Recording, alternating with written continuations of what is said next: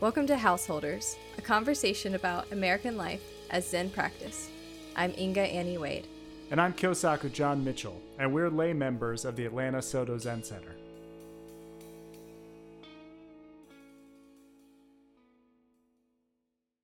The other night, after a long day, my wife and I only really get a chance to have serious conversations like at bedtime. Like it's just like the first chance we get all day. And that really doesn't work for me. Yeah, and then it's hard to go to sleep. Yeah, and I just like don't want even it's actually never really that hard for me to go to sleep.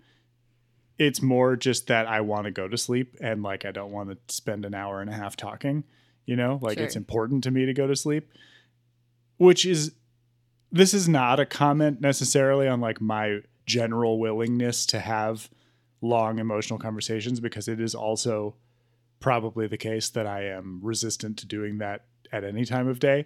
But the one time of day we get to do it is the worst time for me. You know, interesting enough that had been a problem for me too. I mean, not for me, for Ian. He didn't like to have conversations at night, and that was like, but it does seem like when you have like both have 9 to 5s, like when else are you going to talk about it? Yeah. And that's true. And I grant that, but I'm only setting this up as just a way of saying like, I was not ready to have this conversation. Okay. Like on a very basic level, not in a political sense, in a like sense having anything to do with the situation, but simply in a sense of like not having the energy or wherewithal to do a good job of it. And it was a very difficult. This one in particular was very difficult. It was very directed at me. Having to do with my behaviors and my sort of, shortcomings from the, point of view that like I was doing something wrong. And after a certain point, I began to turn inward very, very deeply. And it was also in the dark. This conversation was taking place. So, like we were in bed and the lights were off. And I started to have pretty crazy visions. It's not very Zen to go into detail about what they were like, but they were like glowing green snakes made of triangles writhing around all over the place kind of visions. Weird. And it was... They were made of triangles? Yeah, like if you imagine like... They were geometric? Green equilateral triangles with like the front of the back is the flat part and the front is the pointy part, and they're like linking into each other. Like the point of one is going into the back of another one. And then there's a bigger triangle at the front, and that's the snake's head. And there were countless numbers of them, and they were writhing all around. And as frightening as that sounds, it was actually very pleasant to let myself go into those visions. And not just in a way of like, I'm escaping this unpleasant conversation, but like it felt like I was being provided with, I don't know, like a resource, like an energetic resource or protection. And it felt like taking care of myself to disengage. At a certain point, I couldn't have the conversation anymore. I just could not endure any more conflict. And I said so. And that was, we had it, like the conversation was over. There wasn't like anything more to say. And she respected that boundary. And then I went to sleep, and I like had this very powerful sleep and woke up and did my practice. And there was clearly still something unresolved. And for a while, I felt like I had done the wrong thing by sort of like ducking out of the conflict. But after my practice sort of kicked in and I started to wake up more in the morning, I realized that I had like preserved myself in an important way, and I was much better prepared to have the resolving conversation in the morning. And happened and it worked and there was a resolution. And I feel like this says a lot about the role that spiritual practice plays in normal interpersonal relationships and conflict. But I also really wanted to start off by saying that, if anything, I think it, I think that maybe people think of meditation or, whatever the sort of Western flavored version of whatever it is we're doing, mindfulness practices, they think of that as something that lowers the emotional temperature and like makes you less prone to conflict, or like makes you way quicker to resolve whatever the feelings are, or maybe like just less reactive. So you're less drawn in to conflict. And that might be the case sometimes, but really, if anything, I think that what my practice is showing me is how much more powerful and intense and overwhelming conflict with other people is as a kind of thing, not just as an experience, but like it's a category of human life that's much more intense than I thought it was. It's not just you like... You didn't think it was intense before? Or like I think maybe I just didn't know what intense was. Like I think that there might be gender stuff here. There might be just sort of American culture stuff here. There might be sort of assimilated Jewish culture here. Like, don't be like loud and ethnic and dramatic. Like, be docile and agreeable with everyone. Like, all these things might be weighing on me, but I think that if you had asked me when I was 20 to sort of model what human conflict was, like interpersonal conflict was, I would say, well, this person believes or desires this list of things, and that person desires or believes this list of things, and those lists are in conflict, and so these people need to resolve their lists in order to agree on the same things. And that just is so far above in abstraction what I feel is really happening these days when I end up in conflict, which is just like two ways of being are trying to manifest themselves, and they're colliding with each other in this freakish, like, force of nature way, and the energy is just trying to find a way to dissipate. And when it can't dissipate away from the two people in this conflict, it dissipates into the other person in the conflict or into yourself, and it causes like cosmic drama. And the words that people say when they're in conflict with each other are just sort of this tip of the iceberg of what's really happening, and sometimes have nothing at all to do with the energies underneath, but they do always point to what's really happening. Mm-hmm. And so, like, being skillful at resolving conflict is about seeing through. Yeah, exactly. There's a lot of times, I mean, it's like when you dig deeper into what your true feelings are, a lot of times you find that there's these deep-seated insecurities that are tied into the conflict itself. Just like, why am I so offended by what this person said? And you can go down into that insecurity that you have and really understand why something is such a point of conflict for you, and the other person too, because they may have said something or done something that also had to do with some insecurities that they had. And it's hard to understand without going into like a specific example, and that's tough. Like, I don't want to bring up like specific examples sure. of like what the conflicts I certainly don't want to talk about the one the other night. Because usually they're not that important. Mm-hmm. Sad to say, but like most of the conflicts that I've had were not really all that important. Yeah, that's kind of what I mean. What was important were the preserving the people's feelings Yeah. and respecting the parties involved, you know. Yes. Understanding, being heard, qualifying people's feelings, and understanding that person's feelings and, you know, accepting that for what it is, you know.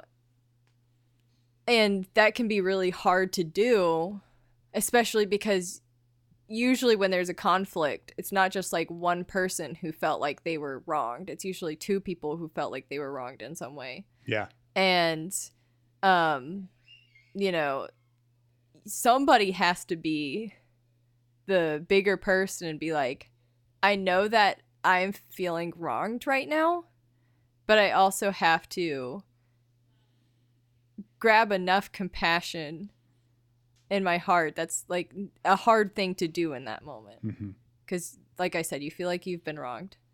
And you have to understand that the other person has also in some way felt like they've been wronged. And you have to have enough compassion for them to have compassion for you.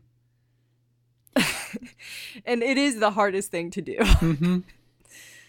Well, the word wrong, I think, really points at the trick, right? Yeah. Because because it is true almost always that one or both of you has been wronged. It may not be clear which, like you both can be wrong about which one is wronged. and that's true to an extent that I do think is actually possible to have a conflict where no one has actually been wronged. And I think that I've been through many that has of those. happened too. Yeah. But it doesn't matter if it's true or not. Like Right. the fact of the matter is that they feel wronged in some way. Right. Well, yeah. And so that's what I'm trying to disentangle is what, like, being wronged from what is wrong or what the wrong actually was. And I think that the thing that's to be seen through in a conflict, especially when it comes to sort of the words coming out of people's mouths and the way that they're explaining themselves or what their position is or whatever, is people feeling around for what the wrong was in order to finally nail it in words so that the other person can see it, so that you can communicate it. Yeah. And without blaming the other person for well, it. right, because if you say that it could, right, because that just is another wrong. You just send yourselves around again. But the construction of it as a right and wrong, of like a moral issue at hand, is so easy to just send off into total conceptual, like, description land. Like trying to describe a feeling in terms of objective principles, and that is almost always the wrong direction.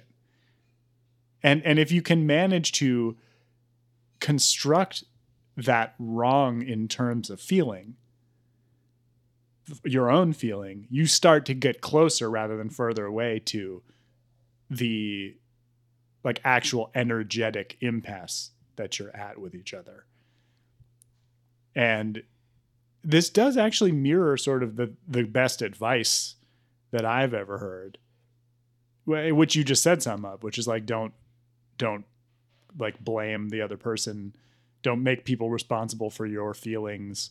You know, like that, all that sort of strategic stuff that has made it into like pretty plain language, I think also points at this spiritual truth of, like, you know, you're not in the same reality. Like, you're like, agreement on terms is not how this gets resolved. Yeah. But I think what spiritual practice can do for you, and I think a lot of different spiritual practices, but I think especially with Zen, because it's very focused on like understanding that things are perceptions and they're not necessarily reality. Yes. Reality is subjective, and reality is a perception in itself, that you can understand more clearly that your perception isn't the only truth that exists. Yep. And that the other person perception is true too. And yeah, I think in some ways it can be very hard, very difficult in some ways. Be like, well, you know, I don't. Sometimes I think that kind of gets me to the point where sometimes I'm like, well, when can I be the person who like doesn't have to do all that work? When can I just be the person that is like, I want someone to just come apologize to me, and I don't want to have to go through the process of understanding that their perception is valid just like mine. Yeah. Yeah. Yeah. It's because it's so much work. Right. And you want that validation in that moment. You want to be validated. You don't want to have to go through the work to be like, well, I might be feeling upset at this moment, and that's okay. But they're also feeling upset, and that's okay too. Mm-hmm. Well, I think this is what I started to have happen to me in this snake vision that I had. That, like, to use language that my sort of Western spirituality friends would use. I'll explain what I mean by that in a second. But they would use the word imaginal to refer to the sort of realm of vision and symbol. And that's sort of like a Jungian word. Like it's like symbols arising from the unconscious to express the deeper spiritual state that I'm in, and using the imagination to sort of crystallize and articulate what those sort of weird inner sensations are and turn them into usable symbols. And what they would say, these are like people who have tunneled under Western religious educations and upbringings, people closer, I think, to your kind of background than mine, because I think that the Jewish like language for the imaginal, Judaism has captured the imaginal in a way that I don't think that Christianity has. I mean that in kind of a bad way, almost like you're provided with a bunch of imaginal like Legos as a Jewish person. So you're supposed to use the existing blocks, and you can't like build your own new like sort of vision of God or what have you, because there's like specific language for it. Whereas like these are people that I know who are like raised without any kind of imagery in their spirituality, and so they have looked into like more artistic, for example, avenues for expressing like the symbols that are actually inside them. And so what I think they would tell me about these snakes is that I was like manifesting this form of protection for myself, that is the way that I was validating myself.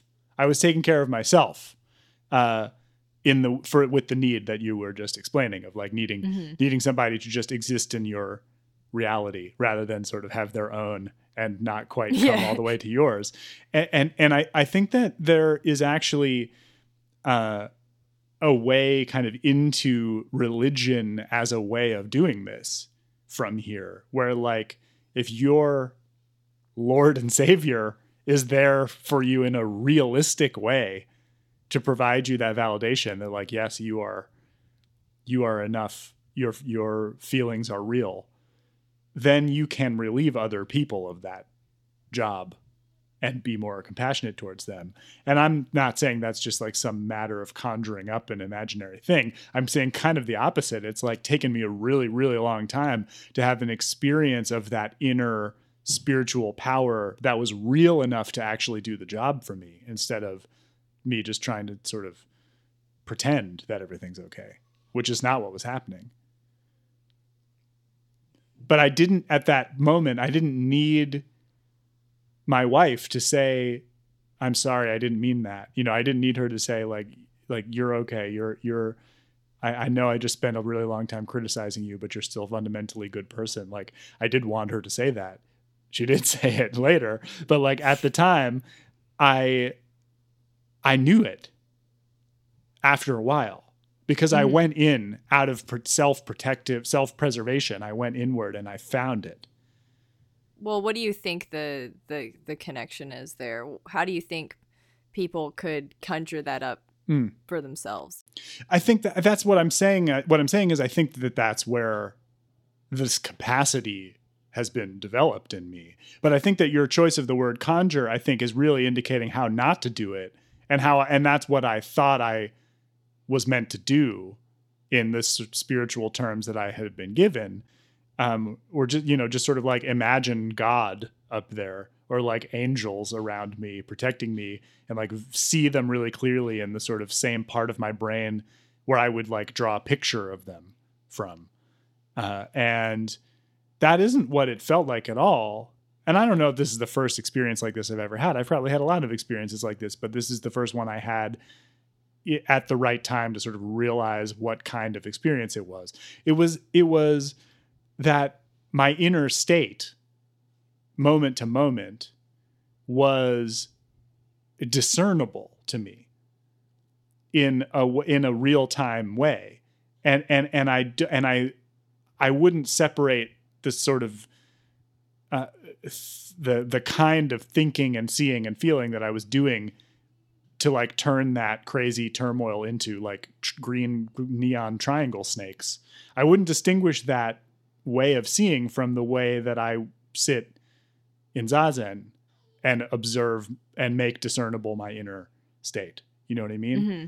It's just that there was a very particular need happening for me at this time, which is sort of different from usual in Zazen, but sometimes these kinds of weird snake visions happen. I don't even remember if I talked about it. I think I did. Did I talk about the space worm on the podcast a few weeks ago? I don't remember any space worm. Well, this isn't the first like serpentine vision I've had in a while, in the last month or so, and the last one was in Zazen, and wait, can you hold up for a second though? Yeah. Because like, I don't exactly know if I know what a vision is. Uh-huh. I mean, I of course, like, obviously with my background, like they would say that people had visions. Mainly they were like futuristic, or like demon seeing. I don't know.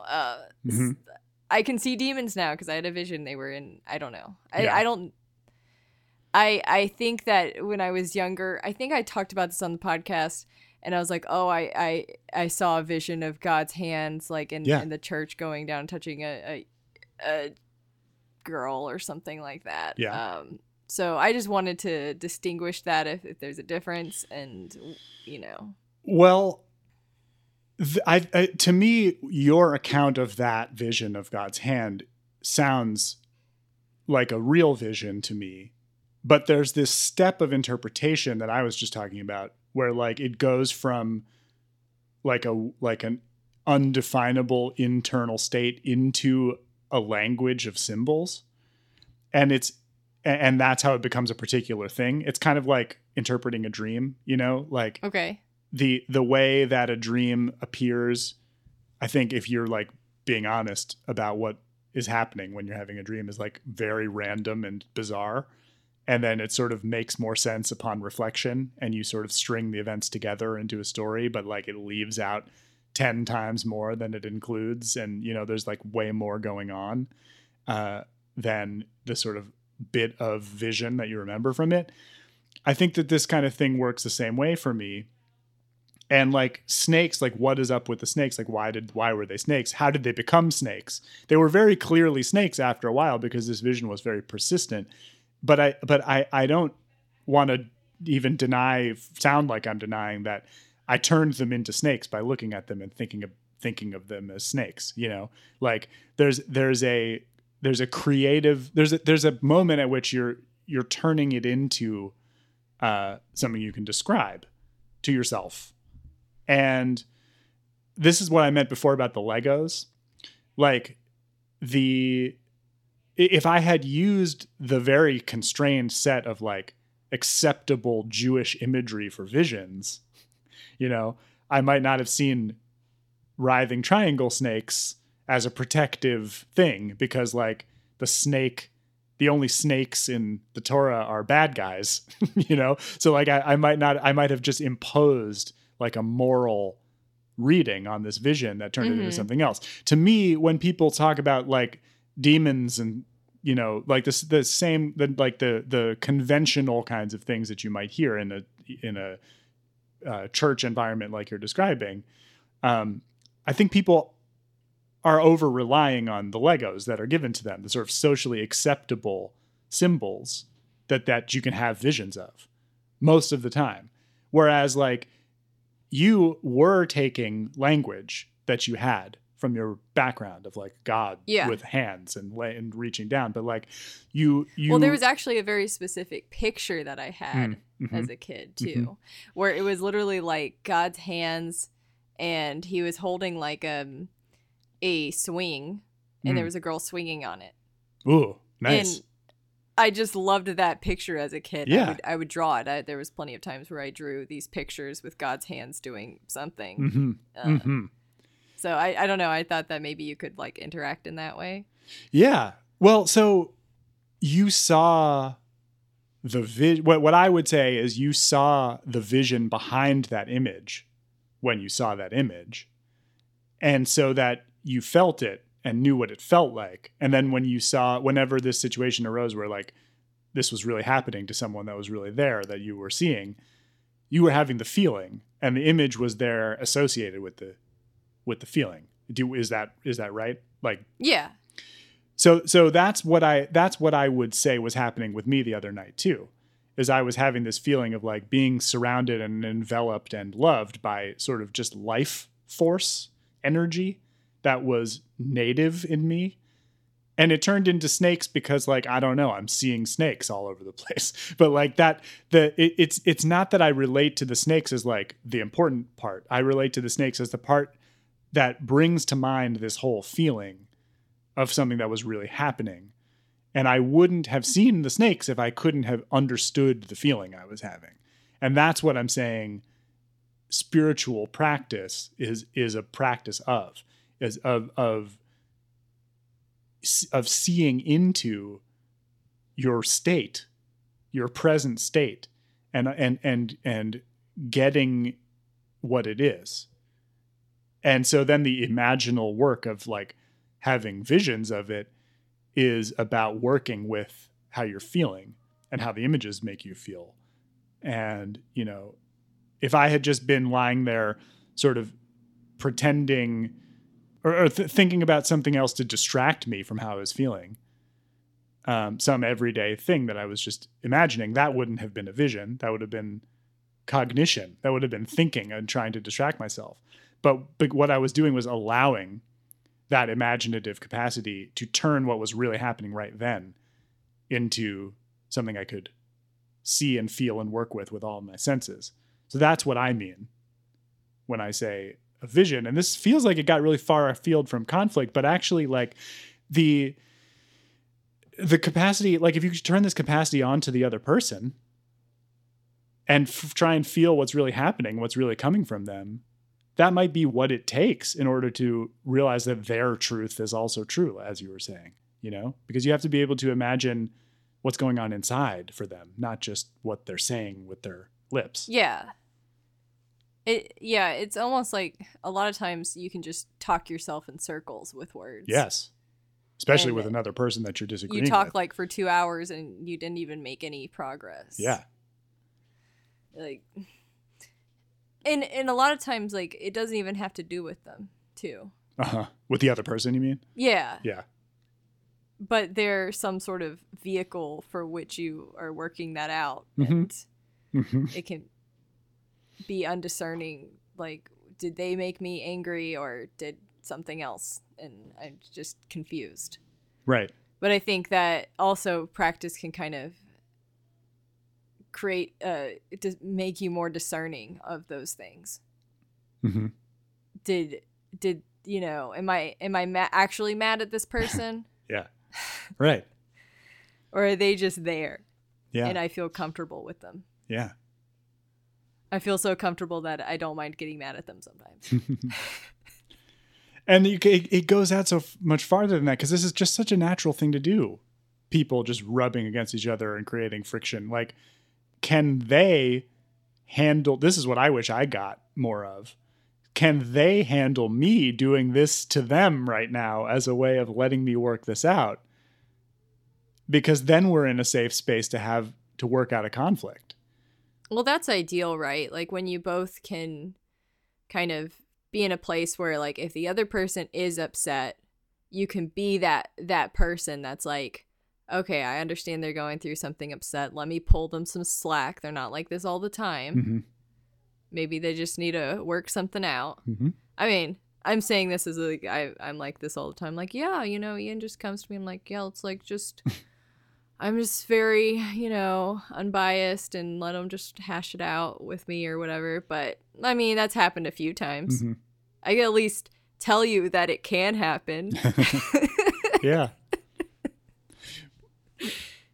Well, the only way to have an authentic resolution with somebody is for you to both be able to visualize, to fully imagine the other as a whole person, right? And like until you do that in a conflict, you're just making them into a character, an evil character that has like a very simple set of motivations that you think are wrong. And the only resolution is when you get to the point where both of you are seeing the other as having their own integrity in who they are and what they came here to do, and you are accepting of each other. Like a resolution is not like a merging into one. It's not like a complete like unification of all of your desires and interests and feelings. Even though you want it to be. Yeah. But if you can fully see them, fully seeing you, you can feel resolved while still being different. Householders is a production of the Atlanta Soto Zen Center in Atlanta, Georgia, and the Silent Thunder Order. Find us on the web at ASZC.org. Our Sangha depends on your support. You can donate by PayPal to donate at storder.org. Gasho.